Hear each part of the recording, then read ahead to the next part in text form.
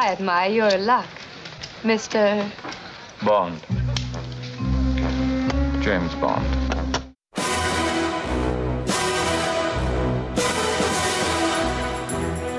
This never happened to the other fella.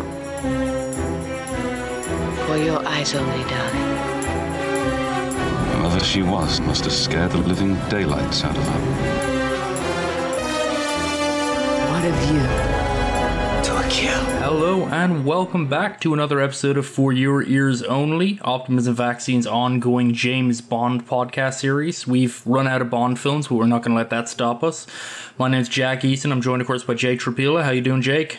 Doing just dandy, Jack. How are you? I'm good. This is going to be a fun one. We've kind of gone between some real bad stuff and some good stuff as we've veered off the Bond path. I'm starting to appreciate how consistent the Bond films genuinely are.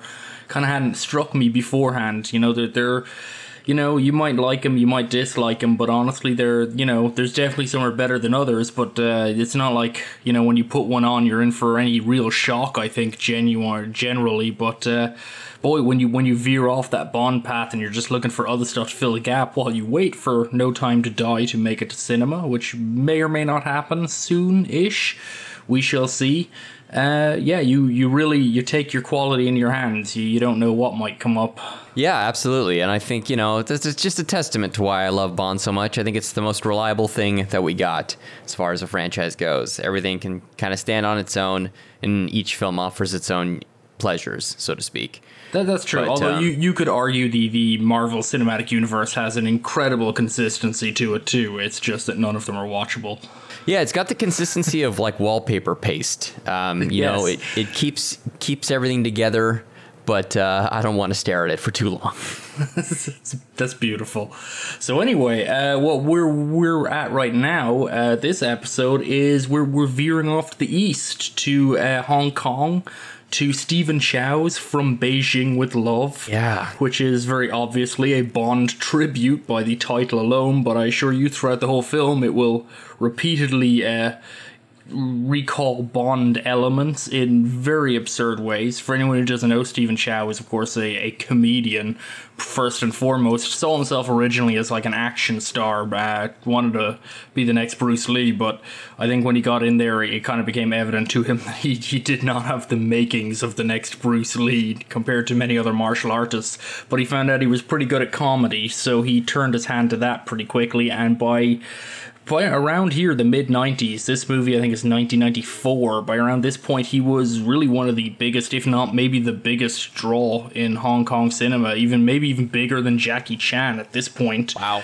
Although Jackie Chan at this point was venturing out into international territory, so he probably wasn't too bothered about that. Yeah, he was on his way towards Rush Hour and having lots and lots of Americans throw money at him, which is a very nice situation to be in, frankly. Stephen Chow would break later with Shaolin Soccer and Kung Fu Hustle, on which it kind of surprising they broke so big considering he kind of sacrificed nothing. Those are full-on Hong Kong films, still in Cantonese and everything. So kind of an unusual breakthrough point. Jackie Chan had to kind of learn English to get in here. But From Beijing with Love is it's this is a stupid movie, Jake. But it's a fun kind of stupid. Very fun. It's dumb, but you know what? I had a smile on my face, but pretty much from beginning to end. I've only seen probably his Chow's two most well-known films, which are Shaolin Soccer and Kung Fu Hustle, and I really greatly enjoy both, especially the latter. I think he's got a great gift for visual comedy. The jokes just keep flying at a mile a minute. It's less than I think it's like an 85-minute film, if that. It's just a very fun, breezy action affair that has a lot of love for the James Bond franchise, as we find out. So I think it does. Yeah, I think it works really well, and I think as far as our offshoots go, this is probably one of the better ones. Oh, definitely. I think the Filet might still have to be Danger Diabolic, but this one's quite good. Absolutely. Yeah, Mario Bava, hard to bet against the man, certainly. Mm-hmm. But yeah, no, this is really great fun. It's very there's a reason, I guess, why Chow's comedy was so successful across kind of all of Asia, and it's because he does work in.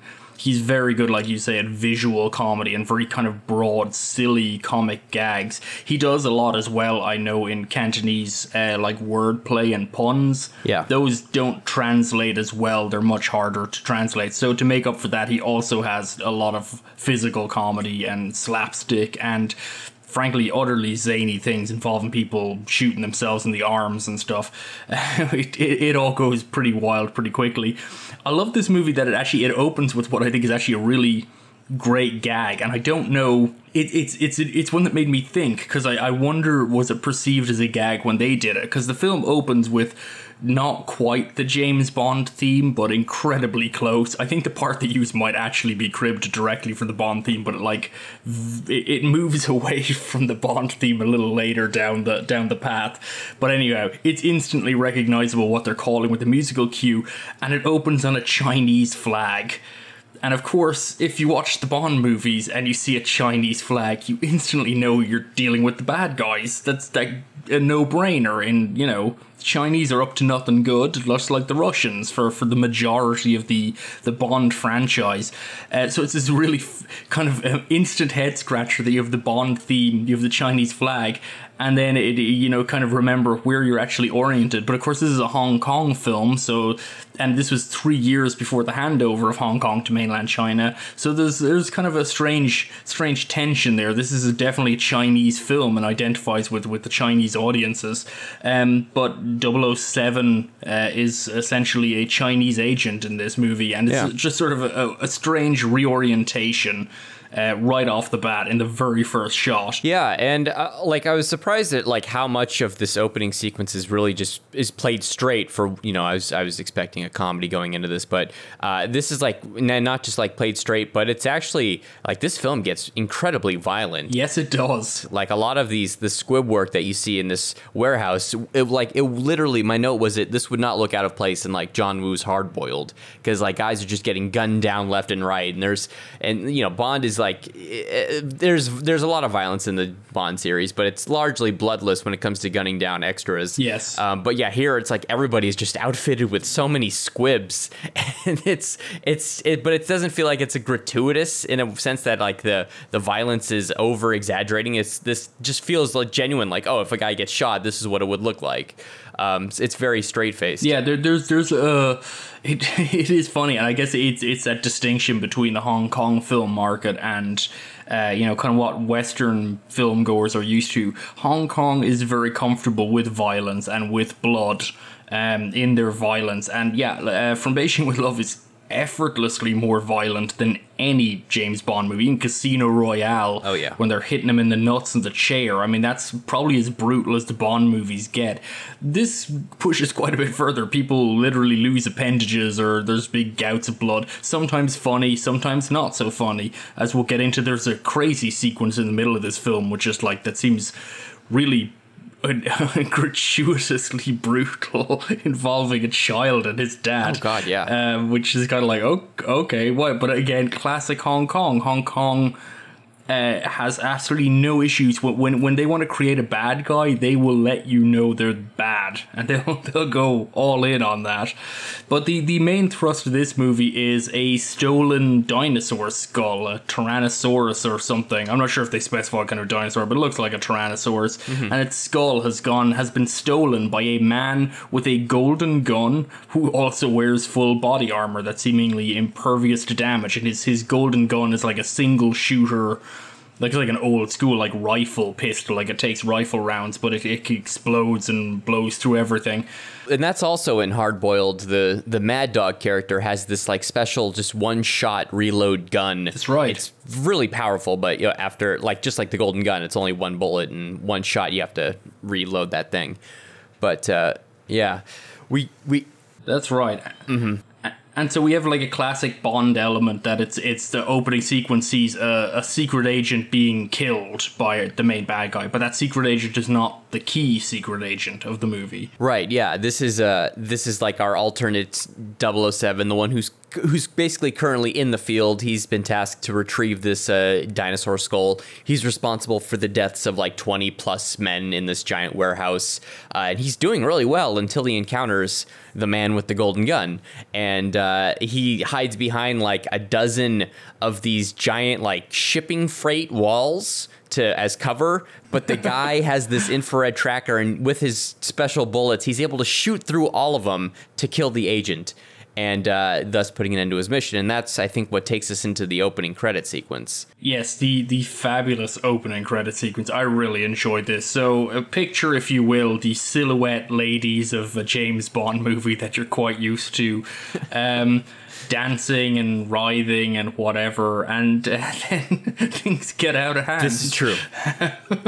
ultimately ending in a silhouette Bond having to murder one of the ladies in self-defense, which is well, he did kind of throw her across the void of where they were dancing. He did. I mean, it was originally his mistake, which seems to be like a recurring pattern of the film, which is a very stupid setup. I mean, it kind of sets the tone for this movie that you're going to get a lot of action, certainly. And I think like the Hong Kong mode of filmmaking was, action comedy was really like their bread and butter. And they very much delivered on both. Just because it's a comedy, the action, that wasn't an excuse for the action to be less fully realized, and vice versa. Just because there's blood spewing everywhere where people get shot doesn't mean you can have riotous slapstick at every other moment. Right. So, and that's what we're treated to right after the credits. We're introduced, I think, pretty quickly to our lead character, played, of course, by Stephen Chow. Right.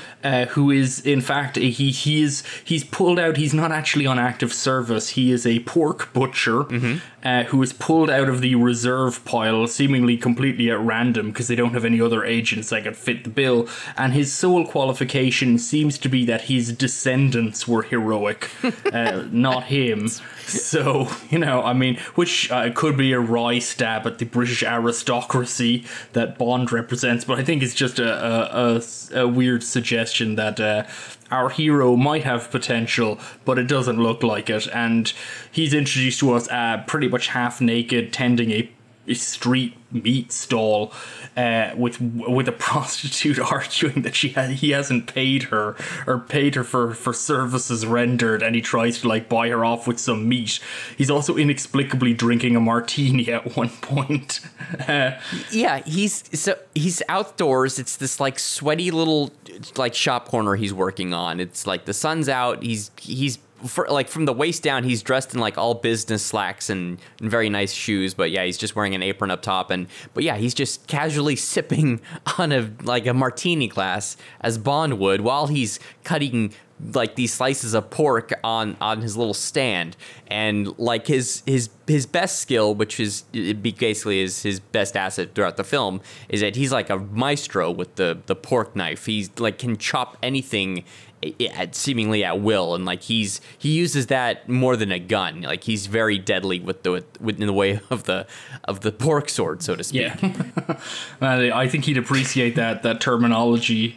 Chow, never one to pass up on a weird gag. Of course. So yes, he's seemingly not suitable for the mission, but he's brought in nonetheless, and he's very willing to return. He sees himself as a secret agent, certainly.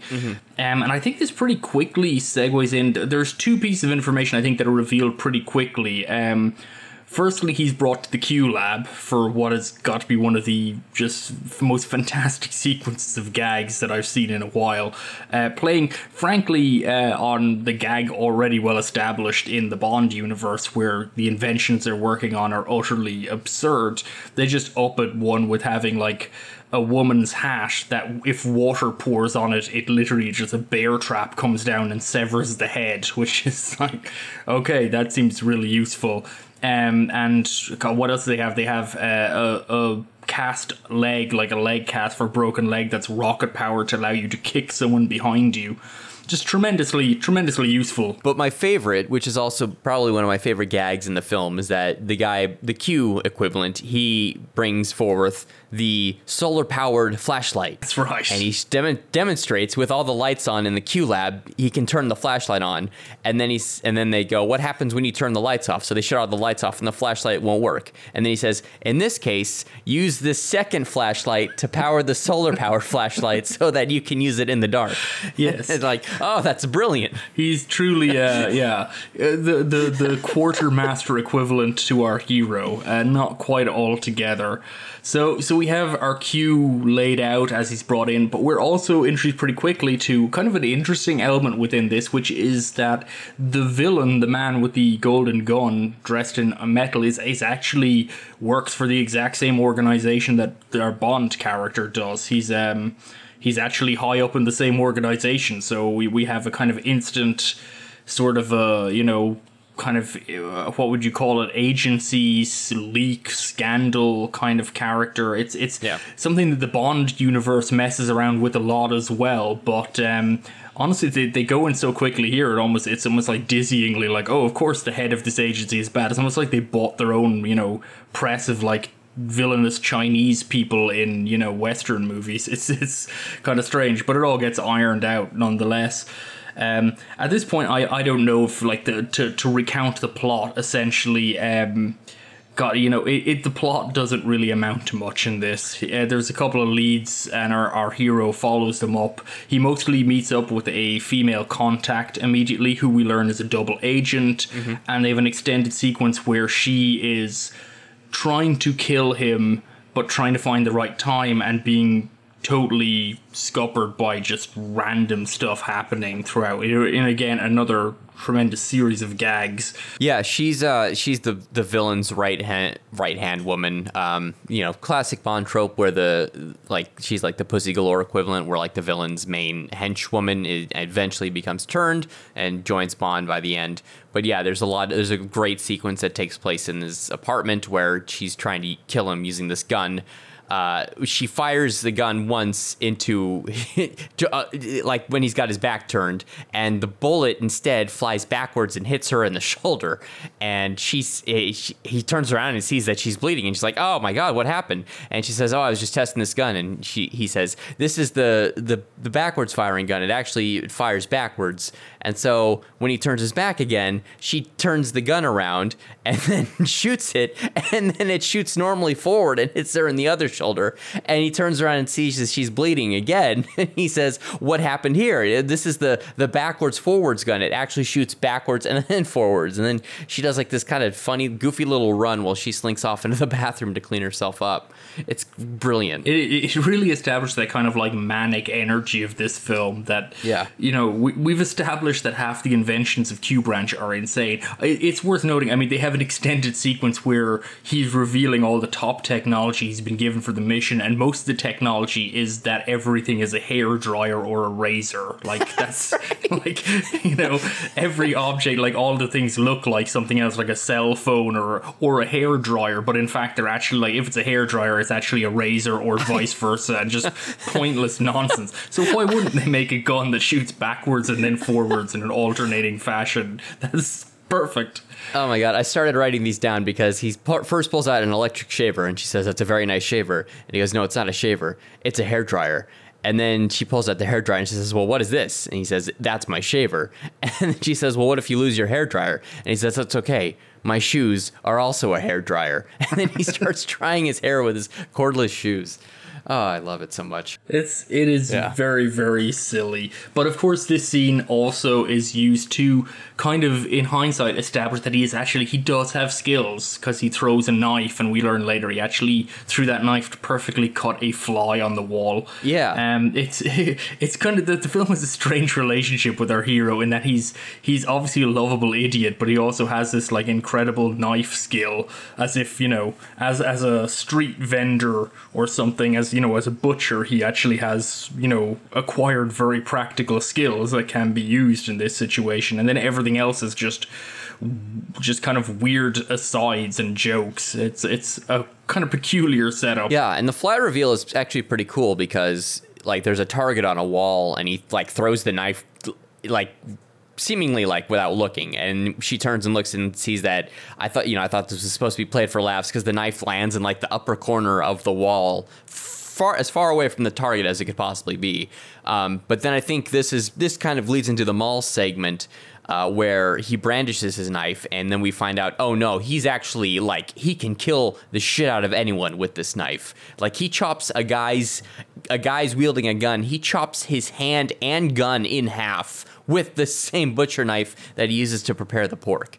He does not mess around. Yeah, we're not joking. It's intense. So we have the sequence in the mall, which has this, again, so much of this fits in with kind of my general understanding of Hong Kong movies, and it's something I kind of love about Hong Kong movies. They just have this kind of organized chaos to them. Like, even when you kind of know what the genre of the movie is, things will emerge in ways you're not expecting.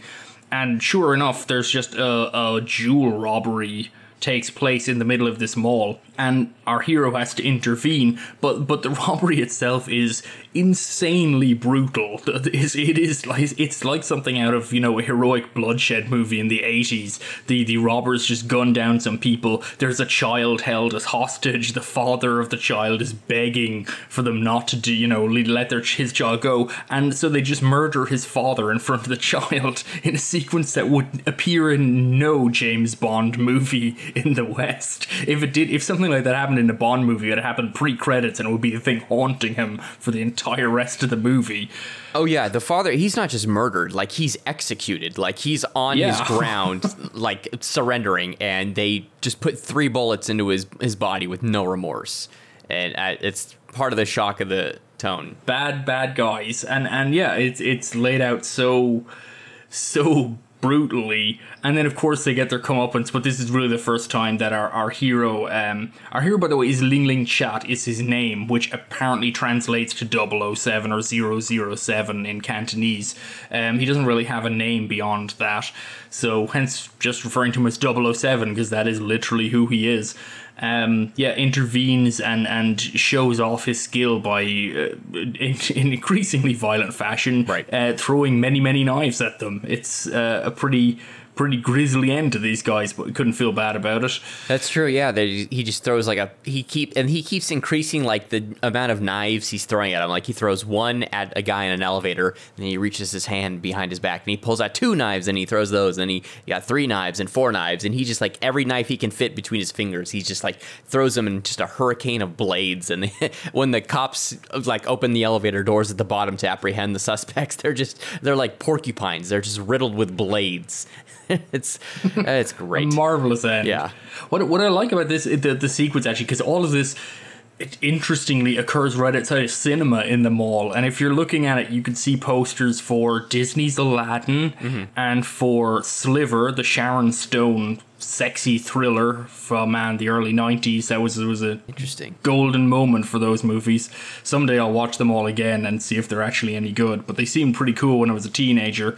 They've got posters for Speed, Wolf, the Mike Nichols, Jack Nicholson film. They have a few others, but it's really wide range. And what's interesting to me is that I feel like most of them are not from the same period. I don't know how if all these came out in Hong Kong at the same time, because I think Aladdin is like a couple of years old at this point, but I'm not 100% sure in the years. But anyway, just kind of a nice, I always enjoy seeing movie posters in movies. It feels like it's very appropriate. I don't know if it was in any way cultivated, just literally that happened to be in the cinema in the mall where they shot this, if they shot on location. I don't know. Hong Kong's a bit crazy about that sometimes, but this looks like a real location. It's got that kind of like big expanse to it that it doesn't look like a set. Yeah. I think by the 90s they kind of moved off of the back lots. If you watch like a lot of 80s Hong Kong movies, particularly martial arts movies, I guess it makes sense with martial arts movies, the period setting, but like they're all shot on back lots, and they were of course famously shot without sound because the back lots in Hong Kong were so noisy because they were literally filming films right beside other film sets, that sound was completely unusable. That's why everything was post-dubbed, which is why you never heard Jackie Chan speak with his own voice until sometime in the 90s. Same for like Jet Li and everyone. They all had every voice was completely just put in afterwards, because on set the directors would be shouting and you could hear the movie next door anyway, so just didn't work out. I think by 94 or whatever, when this came out, they were probably moving away from that a little bit to, you know, kind of move on to the street, and, you know, if you needed a mall, why not shoot in a mall? It looks pretty good. Interesting. Well, I think we would also not just like the era, like, of movie posters and such, but we should even mention that like, this is our, you know, most blatant homage to the James Bond franchise, is that when he's preparing to leave and it, like, on the mission from his home, he's got like all the James Bond like films on VHS, and he's watching Moonraker as he's getting ready. That's right. And, you know, it's just more of a blatant nod to the series than anything else in the film. But I kind of enjoyed. I like seeing the physical media of the time, of like the Hong Kong covers of the Bond films, is pretty neat. Sure, yeah. It's kind of funny as well, the idea that this guy who goes by 007 watches Bond movies. You know, they exist in the same universe. Is kind of... It's true. Who knows what they're doing, but, you know, fair enough. Yeah, so I think just to kind of like move forward a little bit, I think at this point in the plot, we're like, he's trying to break into the fancy soiree using the catapulting seat launcher. Is that what it was? Like, it's a briefcase trampoline. That's right. I guess, and he opens the briefcase, and it's just two sides with springs in between, and you can aim the springs a little bit to barely adjust your trajectory, and of course he gets it wrong a few times, because of course he would, because if he didn't, it would be the wrong kind of movie. Yeah. So yeah, he shoots himself off into obscurity a few times, but eventually gets over the wall into this soiree. There's a great, just to go jump ahead to the end credits, but like, there's outtakes that they're showing, one that was deleted from the film when he launches uses the briefcase launcher and launches himself up in the air, and she's looking around to see where he lands, and moments later he shows up in a taxi cab, like he got shot across town, and he had to drive back to the place. Yeah, and not only does he show up in a taxi cab, but he makes her pay for it too, which is just this fantastic addition. It's impressive how well that gag plays just silently with credits rolling over it, because you know the setup. It's actually really expertly deployed, but I think it, you know, and it's a really good gag, but it kind of shows, like you mentioned, this movie's like 85 minutes long. Right. It's very compact in how it kind of like, they clearly, you know, measure out their gags and just felt how many worked in a certain scene. Yeah. So there's a really good hit ratio here, and clearly they had a really good gag, and they figured they could use it in the end credits, but they figured maybe the gag was going too long in the movie, so they didn't use it there. You know, it does point towards a sensibility, I think, in the film. This is not, you know, as goofy as the movie is, comedies are not easy to make. You know, they require pretty judicious exercising of editing and so on. Often a lost art, I feel, nowadays, for a lot of comedies have really lost the plot on that, because they kind of drag. I think the embarrassment porn element of modern comedy, we could blame Curb Your Enthusiasm to some degree, or The Office, you know, flip-flopping on those guys, which were great and really nailed it. I don't know about the UK Office more than the US version, which kind of traded in a little, but not to the same extent. But some of them lean into that so much, I think at this point they're kind of like, you know, the waiting on things that are uncomfortable, that they just end up with these movies that just drag on and on and on. But that might be my own complaint. But this movie just kind of moves really, really quickly. It just moves along. As we say, there isn't really, the plot is not particularly developed. They're in search for the dinosaur skull. I don't even remember how they end up at this party. That's true. But it's to meet some kind of a contact or other. What I do think is really funny about this party, though, is that they have like 6 women in bikinis in the party, and I swear to God, in every single shot, it's like all of the women appear in every single one of the shots, even when like it starts getting broken up by like gunfire, when our double agent who's supporting 007 decides it's a good time now to try and assassinate him and tries to shoot him from a distance, and he doesn't know it's her shooting. Like every single shot is like the same women running past every single time. It's kind of this kind of, it works, but it's kind of funny. It just really seemed to like hit on. It's like they literally had like 6 women. That was it, and they just made it count fully. Good work. Gotta circulate your extras so that you got an interesting frame. Yeah, That's it. That's filmmaking 101.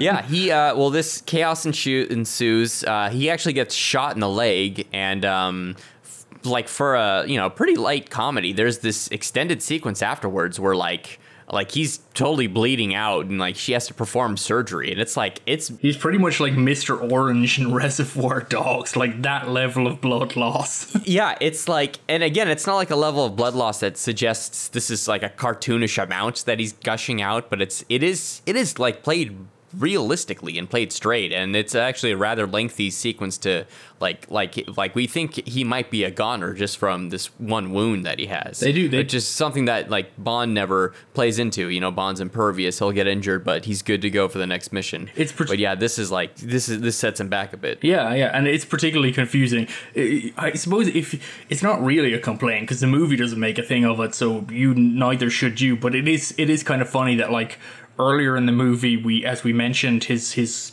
female sidekick / double agent shoots herself in both arms, and one of the gags is he literally just gives her band-aids for it. He's just like, let's just put these on, you'll be fine, and that's it. And she is fine. In fact, later on she's wearing like a short-sleeved top, and there's not even a sign that she has been shot, because it would no longer be funny at that point. It was funny in that scene, and then he gets shot in this scene, and it's like a whole thing. True. But of course it's a whole thing where he's about to die, but he also, for anesthetic, throws on a porno to distract himself. So it's kind of like, it's serious, but it's also absurd. And yeah, so he puts on a pornographic movie to take his mind off of things while she's like digging around trying to pull the bullet out. And in this scene, then of course learns, because she autographs all of her bullets or initials all of her bullets. He sees the bullets isn't pulled out and realizes that she shot him, and suddenly we have our first, I guess, big dramatic revelation. Yeah. Or I guess our second big dramatic revelation after the fact that the enemies are within the Chinese government. The next one is he realizes that the woman who's supposed to be helping him all this time is in fact working for the other team, but she's starting to be won over by him. They don't really lean too heavily into romance in this one, but he, at the party before, just prior to her shooting him, he does sing a song, and I think kind of wins her over a little bit. She's starting to be swayed that he's not just a reckless, goofy moron. He's got some other characteristics, but she still shoots him, so obviously didn't win him over that much. Yeah, and then also we should mention that after the soiree fight, we do get a couple of other henchmen on the scene arrive. Yes. One guy is basically he's basically Jaws. He's got steel teeth and he's virtually indestructible. And then was there someone else that there's a female assassin that. Yes, yeah. We've got her main trait is not revealed until later, but she literally has flamethrower boobs. That's right. Yeah. A bra that shoots flames. Which I'm trying. 94. Is this? I can't remember, when was Austin Powers? When did that come out? Because we're in very similar. That was 97. 97. So okay, so they did it first. They win this one. So hard to work out. That's just where everyone's going. I'm sure there were other. I guarantee you, there's other Euro spy movies that did this prior. So it's not like it's new either. But yes, that's two other henchmen. The Jaws is super strong and super indestructible. And it's played actually by Joe Cheng, which, if anyone else has watched Stephen Chow's Love on Delivery, which was released around the same time, which is another fantastic comedy. He plays the absolutely absurd judo master in that, and love rival to Stephen Chow. So he's kind of a fun, familiar face. He's less prosthetic makeup in that movie as he does here, though, with his weird teeth, etc. Well, there's a great gag after the bullet wound surgery. They're recuperating in the apartment, and he swings in and breaks through the window and lands up in the apartment. And when he emerges, he's got all of these shards of glass embedded in his body that stay stuck in him for the remainder of the scene. But obviously it doesn't affect him at all, but it's just such a funny visual gag. Especially coming off of the realistic surgery. It's okay, we're back to the cartoon, nobody feels pain anymore. But yeah, it's a great touch. Yeah, he looks like the girl in Suspiria, that first kill in Suspiria where the old glass roof just lands on her, which is played for total horror in that movie, and he's just wandering around with those massive shards of glass sticking out of his face. Man, this movie is wild. It really, like, it's so goofy and stupid, and yet it's kind of like, could you show this to a kid? I really don't know. That's why I don't have kids, so I don't have to make these calls. Yeah, I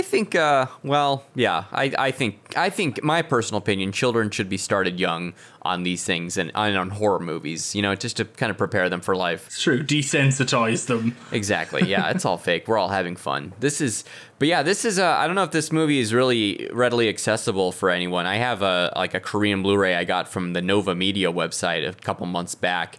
It looked pretty decent, but I think, you know, as with all Hong Kong films, this could certainly use a nice release here in the States. I think a lot of Chow's work outside of, like we mentioned, the newer stuff, I think post Shaolin Soccer, a lot of it had managed to make it over. But yeah, a lot of his 90s stuff, which is ironically kind of the prime period for making his star in China, it's available from Hong Kong with English subtitles of varying degrees of quality, but you'll have to buy from Hong Kong or from Korea like you did, not transferred over, which is strange. There's some Forbidden City Cop has made it to Blu-ray in the UK, but yeah, not enough, certainly, and with worrying news coming out of mainland China now that they're thinking about censoring or retroactively censoring Hong Kong movies. That's pretty worrying, because obviously there's a lot of crazy stuff that Hong Kong made that's awesome and needs to be preserved and protected. But even this movie has some pretty pointed gags against the Communist Party. As I mentioned earlier, I mean, our lead villain is a party member or a major government official, which is pretty brazen. Like he's a general, right? And we find out immediately. A general, right? Yeah. So he's like, you know, pretty high up in the Chinese army, and that's you know, it's pretty standard messaging in Europe and the US. You can do that, but you always have to assert that they're like, you know, just a bad apple or whatever. Right. You know, they do the same here, but I think China has typically been much more careful about that kind of messaging. Also, later on in the movie, they have an absurd gag where 007 finds himself about to be executed, and there's one of the guys who's standing alongside him waiting execution is a blind man who supposedly read confidential party documents and is going to be murdered, and is successfully executed. In fact, they do execute him quite brutally in another. This movie's just like that weird kind of zipping around between polars, you know, different poles of comedy and high violence, you know, but like he's clearly he's blind, he couldn't read these documents, but he's being executed on the principle or just in case, which seems like a pretty on the nose barb against the Chinese Communist Party. I'm kind of surprised that gag is still in prints of this film, to be honest, because it's one of those things. They also murder a martial artist who uses all of his amazing martial arts and eventually is shot with a rocket launcher in a very crazy gag. But I don't know if that relates back to early unified China banned martial arts movies or banned martial arts media. Honestly, martial arts movies were in their infancy at that point, because movies were in their infancy. We're talking like, I think, the 30s or 40s. Right. But, you know, martial arts stories generally were all banned because they were considered potentially would teach people to be violent and unrest and so on. And the burgeoning communist republic was hoping for peaceable times. So I don't know if it was within the same mode of that those two guys being murdered side by side were both jabs at Communist Party and ludicrous policies they have. But yeah, it kind of an interesting one that came in, and kind of crazy that Chow would do that. And it's worth mentioning, Chow directed this film with Li Lik-chi, who's another guy he's worked with several times. So it's a co-directing effort, but that both of them would come up with pretty obvious jibes or jabs at the Communist Party 3 years before Hong Kong was set to be returned to mainland China. So I think Chow was pretty brazen on this one, pretty ballsy. And he's now, of course, Stephen Chow has been making movies in mainland China, huge movies, ties in with our recent Choi Hawk thing. I mean, they made the Journey to the West movies. Choi Hawk directed the second one of those, but Stephen Chow directed the first and wrote both of them and is a producer for both of them. They're big special effects extravaganzas, just, you know, big, colourful, crazy blockbusters. They're Chinese films through and through, mainland China. Yeah. So I guess it paid off. Maybe no one was paying attention, but it certainly struck me watching this. I was like, that seems a little risky for 1994. Like maybe in 84 when, you know, 1997 was off in the distance. But, geez, man, that could have been you up against a wall later. But it all worked out, so good for him. Yeah, and I mean, the film that he, like, I think it was like 5 years ago, he had a film called The Mermaid that, like, outside of the U.S., like, this was the, like, highest grossing film worldwide. Oh, yeah. So, like, yeah, he's making not just Huge. big films, but, like, just giant mega blockbusters that like, Yeah. don't really have much play here, but, like, elsewhere, it's like most of the market is just in love with his work, which you know is great. I think more people could learn to appreciate his films in the U.S. Yeah. Oh, there's some of them are fantastic. Absolutely. Yeah. No, there's a reason Disney want in on the Chinese market. I think it was Wolf Warrior 2 or Wolf Warrior, one of them made like $875 million at the box office in China. It pretty much didn't get released anywhere. It's a ridiculous movie. If it's the first one, I've only seen the first Wolf Warrior. It's ridiculous. It's completely just harebrained, dunderheaded Chinese patriotism war movie about this great Chinese soldier who has to fight against a bunch of evil guys. Like, it's just Rambo 2, every bit as fucking stupid as that movie. But yeah, like $875 million in one country, pretty much. No, like this is why Disney will edit the crap out of their movies to get them onto Chinese screens. They don't care. They don't care about your comic book faves. They just want that money. So yeah, you know, and they'll try it out. You know, getting back actually that execution scene, to think about it, Stephen Chow's character also gets out of being executed by just brazenly bribing all of the officers. That's right. The solution is he basically hands the guy a note, and he's kind of like they all just wave goodbye and let him go. So there's all kinds of strange anti-authoritarian elements. You know, it's kind of funny because we've talked about, you know, we recently did a series of Choi Hawk films, and we talked a lot about Choi Hawk's anti-authoritarian elements, and they're certainly peppered throughout all of his films, but I'm not sure any of them were as brazen as this dumb comedy, you know? I don't know, any of them just involve like straight up, if you get in trouble with the Chinese officials, just give them money, they can all be bribed, you know? Pretty wild stuff to come out with. Yeah, definitely. But all right, excellent. Yeah, so I think that kind of leads into the grand finale, which takes place in the this giant, like, another warehouse where the man with the golden gun is suited up. He actually turns against his own guys, and the henchmen start fighting him for a bit. Like, he's using his super bullets to kill the Jaws character, and like just bits of his body are blown off into pieces, but like he doesn't really seem to mind. He keeps fighting him, and then that's where the flamethrower brazier comes into play, and then the female agent starts blasting at him, but it's kind of like a villain free-for-all before Chow steps in to finally bring down the man with the golden gun.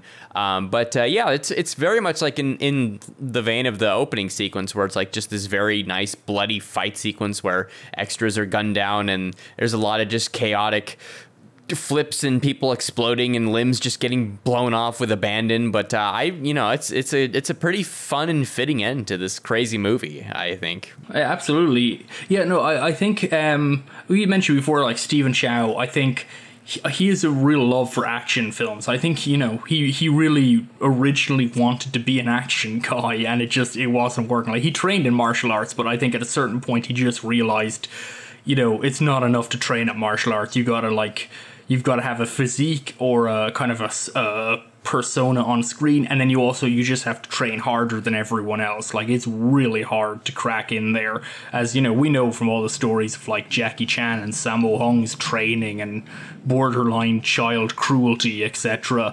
You know, I mean, these, you know, to get into that echelon is really difficult. Everyone wants to be in there. Everyone wants to be the next Bruce Lee.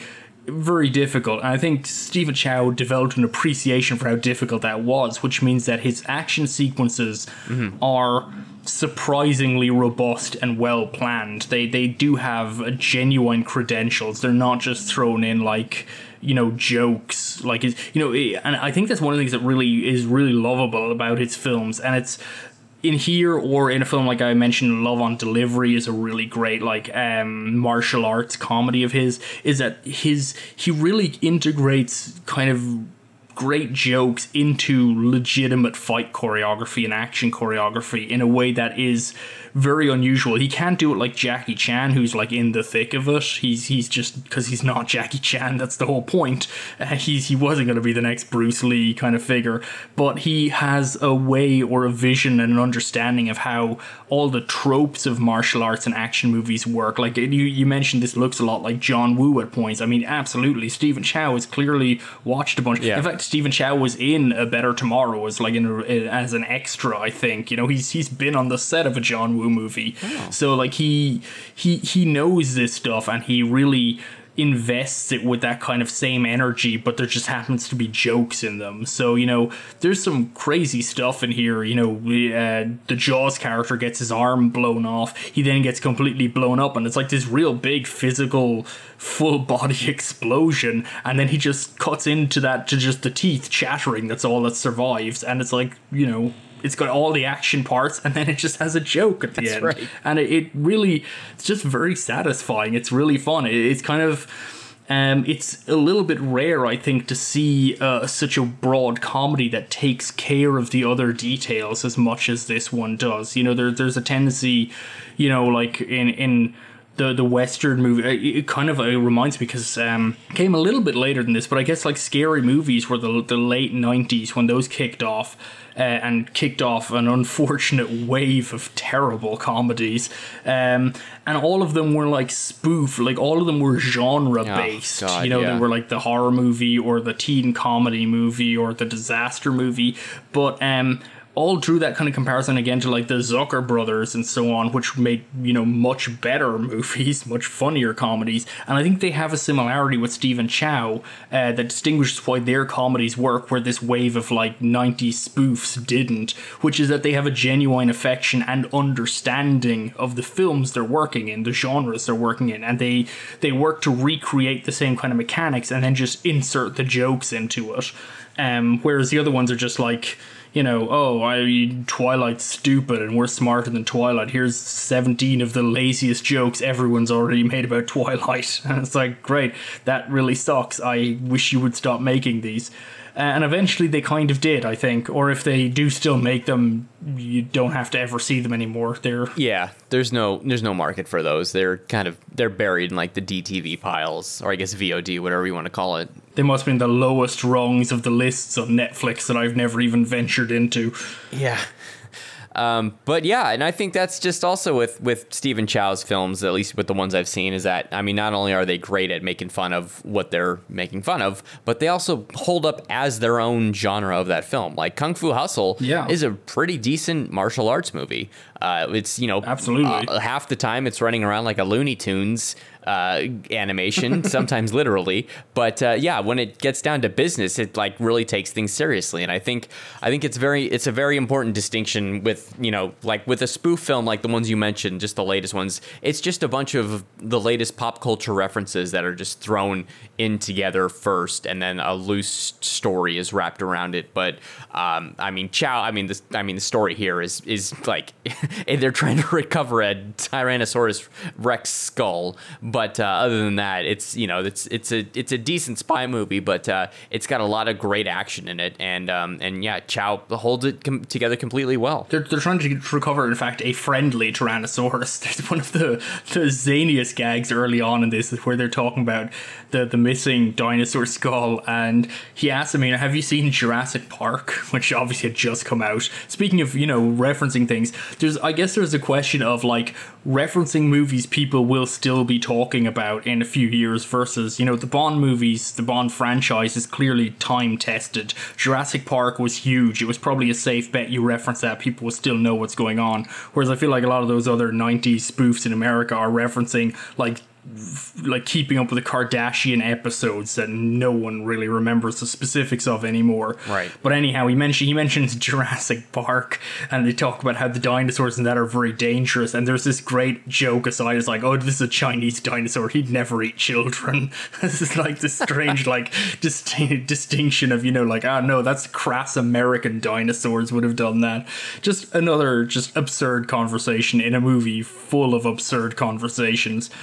American dinosaurs. Excellent. Well, is there anything else to cover with this movie other than I think we would both just heartily recommend it? Oh, 100%. Yeah, no, this is, and you mentioned it earlier, the only problem with these, honestly, is that they're kind of hard to find in the West. You can obviously hit download sites. That might be your best bet. I'm for From Beijing with Love. I don't know if there is a good DVD release of this movie that isn't years and years old. I got a DVD copy of it, God, nearly 10 years ago, and I'm pretty sure it was sourced from a Chinatown district somewhere. Like, it's still of that kind of that vintage and that sourcing, so I don't know if that's improved anywhere. And it surprised me because these really work really well. This is a really popular movie, so you know, really caters to Western sensibilities because it's so broad, and obviously it's referencing Jurassic Park and James Bond. This is not stuff that Westerners don't understand. So I'm kind of hoping Forbidden City Cop getting a Blu-ray release in the UK recently might mean more Stephen Chow might filter through, because it's about time. A lot of these movies are really, really fun, and you say I heartily recommend this one. It's really, really great if you can find a copy, which the internet will help you, but if you're not good at that, that's kind of an unfortunate roadblock. If you're just, you know, want to hit a streaming service or something, I don't think this one is on any of them. Yeah, and you know, if you've been following us on Twitter, which we'll give you our handles in a second, but Jack's been a saint at sharing some rare and hard to find Hong Kong movies this year. And if you haven't already checked out, you know, our main podcast feed has episodes that we've done discussions on the films of Johnny To and Choi Hark. That's all at optimismvaccine.com. So be sure to check those out as well if you want any more discussions on some great Hong Kong cinema, or really just great cinema. I mean, we've sort of embarrassed ourselves with riches the last couple months, or bad cinema, because we did that Stephen Paul episode. I was hoping not to mention that, but yeah, we did. We should stick with Hong Kong. Yeah, stick with Hong Kong cinema. I think that's what we should rebrand Optimism Vaccine is. If you want to tell Steve that, you can email us at optimismvaccine.com. Tell us if we should become a full Hong Kong cinema podcast. I, for one, would go for that. I can also be found on Twitter at Jake Tropila, Tropila. Jack, where can the good people find you? You can find me on Twitter at Real Jack Eason, so Real JACKEASON. And yeah, I might try and throw up some links to some of these movies, because, like I say, I don't feel like I'm stepping on anyone's toes, because no one's releasing them. If anyone wants to release them, I will buy a copy day one. I promise. I'm all in for this. Yeah, definitely. I mean, we would love to see more work like this expanded and shared for other people to get, if they're not particularly internet savvy. But, well, excellent. Is there anything else that you had to share with us, Jack? No, I don't think so. Just we're waiting on No Time to Die, and in the meantime, we will return. We've got a couple of more episodes lined up of Bond-adjacent material, so yeah, tune in. Well, thank you very much, anyone. The For Your Ears Only podcast will return.